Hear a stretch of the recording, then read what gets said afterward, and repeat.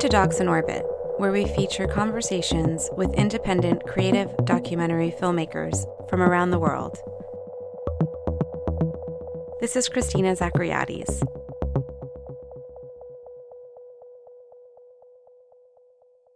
In today's episode, we feature a conversation with three filmmakers: Isabella Rinaldi from Italy, Cristina Hanesh from Romania, and Arya Rothi from India. Together, the three make up the NoCut Film Collective, which they founded in 2016 after graduating from the Doc Nomads Master's Program. They have just released their first production, a feature-length documentary titled A Rifle and a Bag. The film is a portrait of Somi, who is living with her husband and two small children in a camp in central India that was set up by the government for ex-Naxalites, meaning that they were once a part of a communist rebel group but had surrendered to the government. A Rifle and a Bag premiered at Rotterdam International Film Festival in the Bright Future section and was awarded special mention from the jury. Since its world premiere, it was invited to screen in New York at the Museum of Moving Image and Thessaloniki Film Festival, both of which were canceled due to the unfortunate coronavirus pandemic. Now, many festivals are finding ways to adapt and working crazily to gear up for online streaming. The Swiss documentary film festival Visions du Réel is among these, and A Rifle and a Bag is a part of their official selection and available to stream on their website. Critics have described A Rifle and a Bag as a moving film of resilience. What I find remarkable is not only the story of the protagonist, but also the way in which the three filmmakers were able to work together transnationally and co-direct a film. Eka Tsutsoria, a fellow alumni of Doc Nomads, caught up with NoCut Film Collective's Arya, Isabella, and Cristina through Skype right before the pandemic hit Europe to discuss the film, their collaboration, and tips on remote working, which takes on a new importance in these times. Here's the conversation.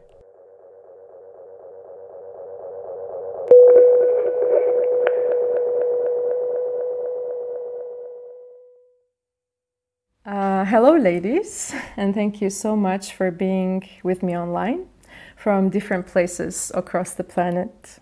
So we have Isabella Rinaldi from Italy here. Hi. Cristina Hanesh talking to us from Romania. Hi, hello. And Arya Rothi from Pune, India. Hello. Hi, Arya. And just like this, based in your respective countries, you girls made a feature documentary together, A Rifle and a Bag, which premiered at Rotterdam Film Festival. So you're three filmmakers from the same generation of Doc Nomads Masters, and as a graduate of the same master, I can imagine you had quite a journey together leading up to your first collaborative feature documentary. Rumors have it everything started actually with an inseparable friendship. Is that true? Who wants to start? I can start. Go. So it all started in 2014 when we met in Lisbon for the first semester of Doc Nomads.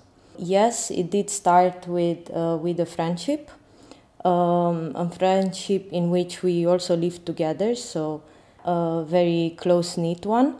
And I think in the first summer holiday, we were casually discussing on our WhatsApp group like always.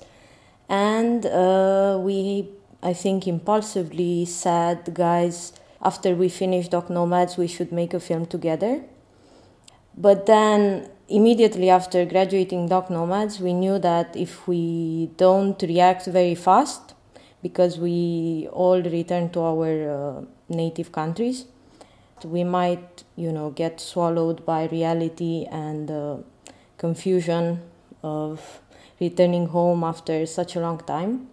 So we bought a ticket to India for 3 months, in which we decided to travel together with the intention to make a film together. Yeah. So we went to a village which is a place of a very close family friend of mine. And We met a surrendered Naxalite, and then through him we saw the settlement. We were completely taken by the place, and we met Somi also there, and we were also immediately in one go taken by her. So we knew that, okay, there is something here that we have to revisit and see what happens. So that's how we started off. And how is it like to build relationship it takes to make such an intimate portrait of the family? How is it like to gain their trust? Yeah, I mean, I met Somi, like, and we were very taken by her, but then I think we were very sincere with her. Like, we told her that we were very fascinated by her personality, by her story, and that we wanted to try to make a film with her. And I remember we said, we don't know yet. I mean, we don't know if you're gonna like us or if it's gonna work, but if you wanna try, let's try it. We could see the first signs of the features that we loved so much about her, which was her strength, the fact that she was so outspoken, and at the same time a bit reserved. Yeah, we were quite open about the fact that, yes, we are interested in her story about her past as a Naxalite. But at the same time, we told her that her current life has the same weight of importance for us. At the very beginning, we did speak about her past as an Naxalite, but then we left it aside. We retook this subject later on, when we were more close and when we felt she could tell the story in her own terms and feel free and comfortable to share these past events that were, of course, quite troubling. From the society, of course, she encountered all sorts of reactions, so I guess she needed to know that we are not imposing any judgments on her. To get together and make a film together, it's a pretty natural continuation of Doc Nomad's experience. Yet still, 3 directors based in 3 different countries. How did you manage with the roles and tasks while making this film? And who was doing what, basically? How did you avoid unhealthy power dynamics, for example? From the beginning, we were quite clear on the fact that we would be co-directing the film. And I guess, for all of us, we had no issue of sharing this, let's say, the most important role. But at the same time, we knew that during filming, in order to ensure a consistency, we would have to split the roles. So that's how we decided that, of course, Arya having the possibility to communicate with the characters, she was dealing with the communication. I took the camera, and Isa was recording the sound. Yeah. Also, the creative decisions as to how we wanted to approach the film, we did it together in a space away from our filming location. And when we were there, we kind of were on the same page. And once we communicated what we wanted to with Somi, after that, the frame was hers. There was no interference from either of us. And also when it was happening, since she speaks the tribal languages, Mahdia and Gondi, none of us understood it. So we were all quite clueless as to what was happening. We could, of course, sense the energy. But it was much later when we translated the material that we understood what was happening, and then we took the next step together. So that way, there was no crisscross happening on location. And also, because we started off from friendship, there was this trust that if Christina says we can't film, or if Isa says we can't record right now, we can't record, or if Somi wasn't in the mood, we didn't film. There was no fight around it. I imagine this question about how did you manage to work in such close collaboration across 3 different countries will come up over and over again in your Q&As, and you'll be very tired of it. Yes. Unless you didn't already get tired of it. And so I'll move on from it.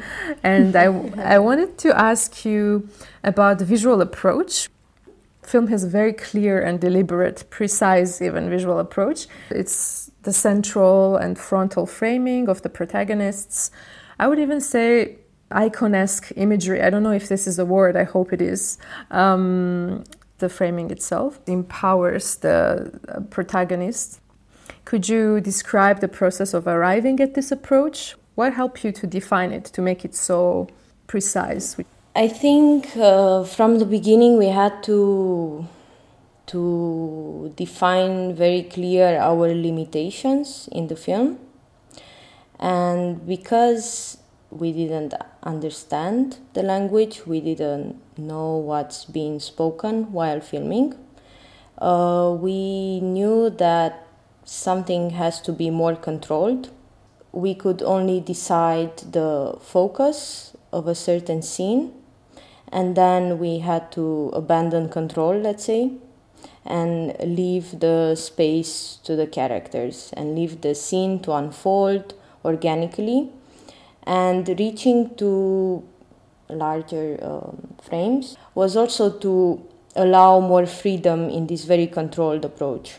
You would always have in the foreground the character as the focus, but at the same time you would leave the room for the background to emerge, for things to just happen spontaneously behind, or for the sound to complement this quite limited view you would have. I think it also goes with an attitude that we have while making films, a patient one in which we would position ourselves somewhere and wait for things to come to us. And we try to merge these two, the, let's say, deliberately controlled framing with the flow of reality. Yeah. There is another thing also, that the place where she lives is a very stagnant place. I mean, it's a beautiful place with a lot of nature, but there is a sense of stagnancy, and the movement comes from her, and that is reflected directly in the visual approach. Like Christina said, that you have her in the foreground and she is free to move within this frame, and that for me at least accentuates the kind of stagnancy that they face. It's the pace of that place. This was another way of being as cinematically true to it as possible from our side. To say that, of course, this place also inspired us aesthetically from the beginning. We observed their habits. We of course were delighted by light, by this whole mise-en-scène that was in front of us. And so we thought that the static camera would be the best to capture it. Also allow them to move out of the frame and leave the sound to evoke the rest, because this also happens in the film, that you sometimes are left there without any character. And so the film was almost entirely built on these fixed sequence shots in which discussions and actions were played out organically, let's say. You mentioned yourself that you were enchanted by Somi, really attracted by her energy from the beginning. And it is definitely so in the cinematic reality as well, as she comes across as a very strong-headed character with powerful vital energy. Even if she's in a vulnerable position politically, we never catch her in a moment with her guard down, basically. And I was thinking maybe the visual approach of the film also contributed to this, to emphasize this. Was it ever your intention to portray femininity in this particular way, or it's just the way you naturally felt her persona? For sure, let's say this was while filming, or anyway in the beginning of the filming, it was an element that we were like wondering about, but mainly from a narrative construction point of view. You know, we were imagining what might happen, what is going to be, his or kid is going to school, like all these kind of things. And we were saying, okay, maybe at some point she will have a moment of whatever fear or sadness or feeling defeated, or, I mean, we were, fantasizing and imagining it. But then it kind of didn't happen. And it's not because she's not aware of the difficulties that she has to face. It's just that that's the way she faced them. With a big laughter. Yeah, nor we trimmed out anything that made her look weaker. It was just not there. I think it's also that, of course, she has a vulnerable position. I mean, she does feel vulnerable and she does feel at times lost. But I think it's something that she doesn't have the luxury of expressing. Because of the way her life is, she's so much in control of all the elements in her household that she needs to have this strong presence, because she keeps everyone connected, from her husband to her kids, basically.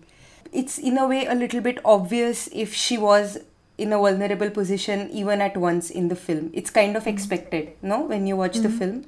So that was also another reason for us to not have it. Mm-hmm. Yeah, it's just that she doesn't have a very obvious, let's say, an evident way of necessarily showing these kind of things, which is what we loved, actually, to be yeah, honest. also that yeah. It's surprising, like you said, that she laughs. I think it's like we think that it's great that she laughs when she's talking about things that are difficult. Of course. It's a coping mechanism that is also not devoid of her solitude, but it's also her way of doing, like, coping. Definitely. It doesn't only show her as a powerful character, but it's even empowering to watch her laugh. It's very beautiful. I'm sure that women like her are frequent to Indian reality, just like many other realities. But how about cinematic reality of India, Indian screens? How common is it to see women depicted with so much authority, in a way, to Indian viewers? Maybe it's more a question to Arya. Okay. Like you said, that there are women like this in India, quite a few. But even for Somi, within her settlement, she is quite unique. And she was quite disliked by a lot of people for speaking her mind. And in terms of Indian screens, yes, there have been narratives with strong Indian female characters, definitely. But I don't know, maybe it's my love for Somi, but I think she's quite... it's not as common, I would say. I also wanted to ask you about the scenes around the fire. One thing that you notice for sure as you look at the film is that the scenes keep on coming back, and it becomes an important motive of the film, leading all the way up to the ending, which gives this motive even more weight and value. Actually, sitting around the fire and talking late at night and early in the morning is kind of a ritual in this place. We realize that there are a lot of interesting conversations that start to happen because you have this, it almost creates this very mysterious, ethereal space, and it's also very intimate. We also kind of assigned to each particular mise-en-scène, like for example the fire, the jungle, a certain role, a certain meaning. So around the fire, it was the place where they would reflect. It was a space where they would receive their neighbors. So it was also a socializing moment by the fire. So it was a very adequate situation to allow these moments to happen. Mm-hmm. I know that your role in their lives has evolved a lot, and that you're very engaged with the family life up to these days. What do you think is the impact of the film on this family? A first impact kinda already happened because we knew from Somi that Dadu, her kid, got the caste certificate in the end. And we know that was also partially because of our, let's say, intervention in the story, in the reality, because of course we also helped her to meet these officers. We were there, of course, having, in this sense, the camera can be powerful a little bit. So it served the purpose also to raise this issue that the kids of surrendered Naxalite have in the region, because Dadu is not the only one that he's facing this kind of bureaucracy void. And it did help for the local authorities to, let's say, have a more precise awareness that this is an issue that somehow has to be solved for more people, not only for in this case, for Somi. So that was the first impact, I would say. Yeah.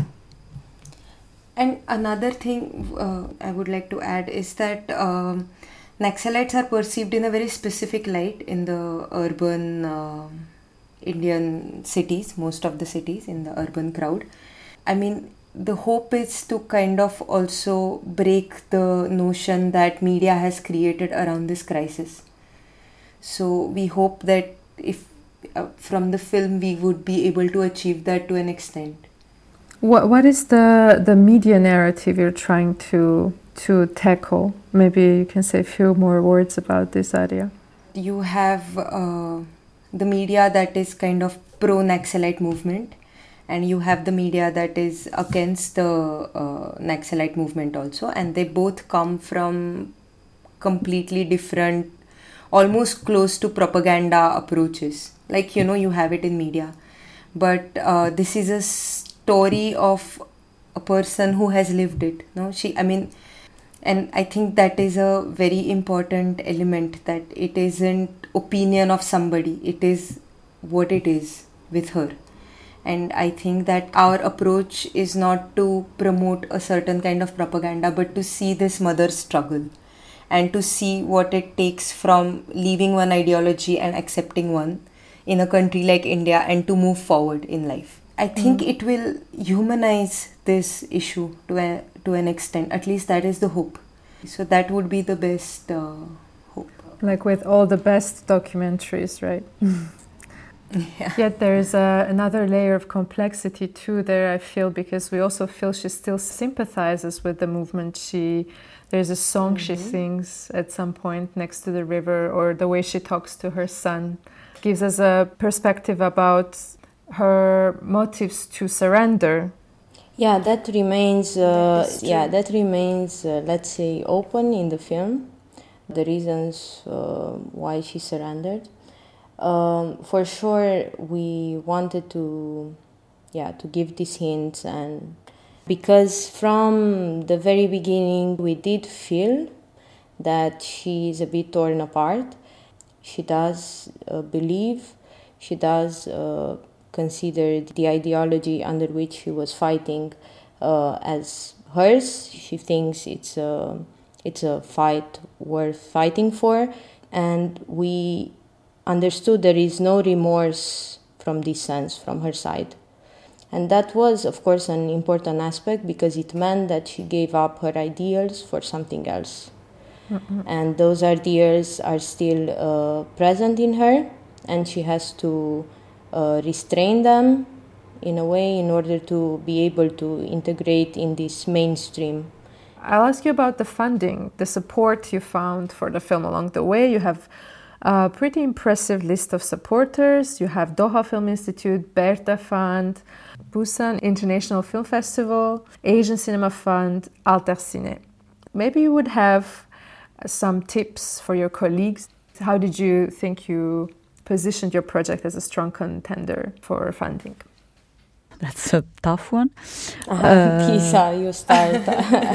We can back you up. The fund, we know it is a jungle and a lottery, and it's very hard to find your way out. We tried many times after refusals. That was like the first thing that I would say. I mean, of course, that's your tip. That's the tip. Like if a fund doesn't fund you right away, be very, very stubborn, because it doesn't mean that the film is not, that the project is not worth it, or it doesn't mean that you are going to eventually get it, because of course these funds are, I mean, again, they're kind of a lottery. So there are so many factors into it that it's very hard to understand sometimes what are the reason. If you believe that the project is strong, it's going to happen. Then a very good thing, like it is when some funds, I mean, not all the time, but like some funds do give feedback. So that's like, it's a good thing that for us helped us in some cases.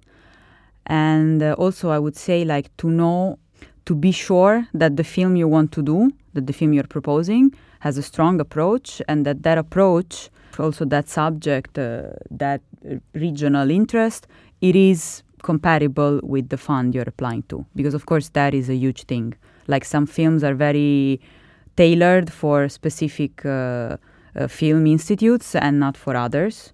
That would save you a lot of energy and disappointment, and so that would be my personal tip. Also, one thing that we learned is your treatment doesn't really need to explain what is happening in the video. It should be complementary, of course, but I mean, when you're cutting a trailer for the fund, you tend to kind of tell a full story in those 5 minutes. Like Isa was saying, if it just expresses your conscious choices that are going into your themes, visual approach, editing, everything, I think that is one of the best places to start. Because if you come across as confusing, even if you have a really nice film, funds tend to push you for the next round. I mean, they tend to say that, okay, apply again when you're more prepared.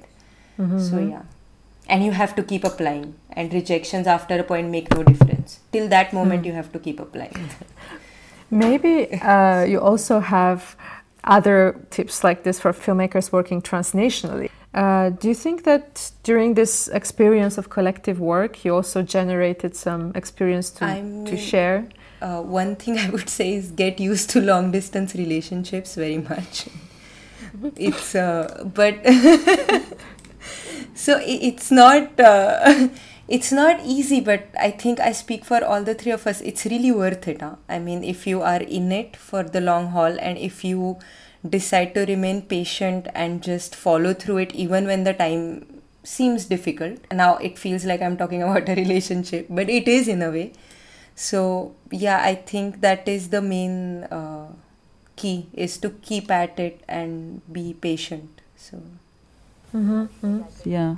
And maybe, I mean, what we try to do, it's also like a little bit to break this sometimes notion that like to make a film that is like genuine and valuable and sincere, you necessarily need to be from that specific culture, region, city, religion, whatever you want to call it, whatever is the belonging that is needed to be, because sometimes in documentary there is a little bit this thing.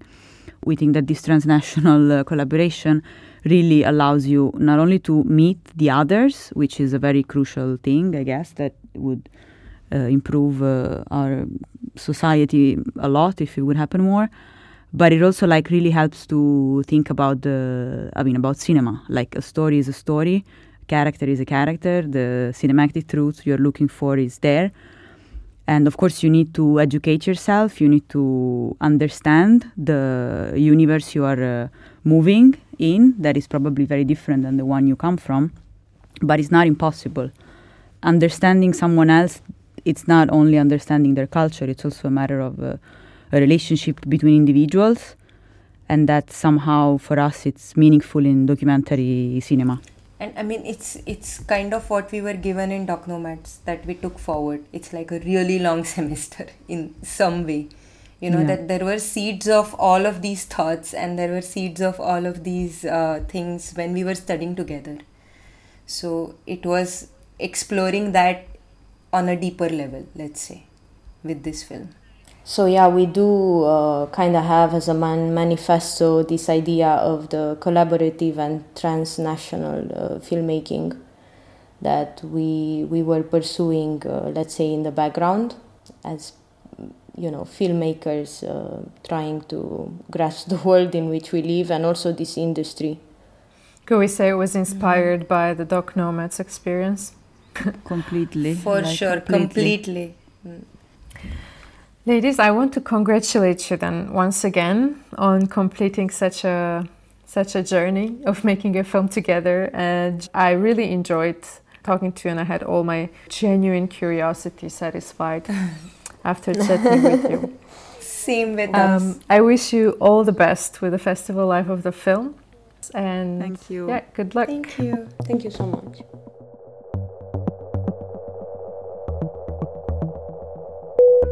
This podcast was produced by Bandarei Productions, with music by Naim Makbub in Stockholm, editing by Eka Tsotsoria in Tbilisi, and produced by Christina Zachariadis in New York. Thanks for listening, and tune in for our next episode where we feature a conversation with filmmaker Afsaneh Salari about her film The Silhouettes, which is world premiering at Vision Studial and available to stream on their website until May 2nd. For more goodies, visit us online at docsinOrbit.com and follow us on Twitter, Instagram, and Facebook for updates. And until next time, we leave you with music courtesy of Vandana from her studio in Brooklyn.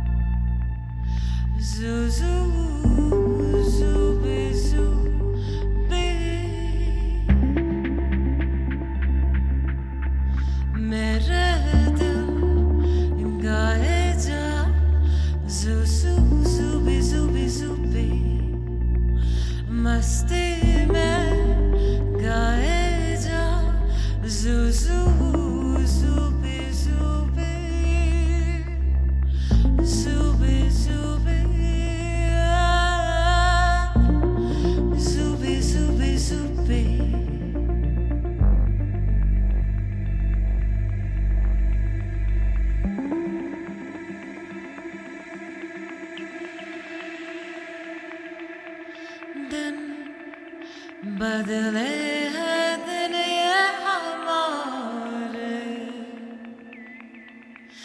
अब चमके हैं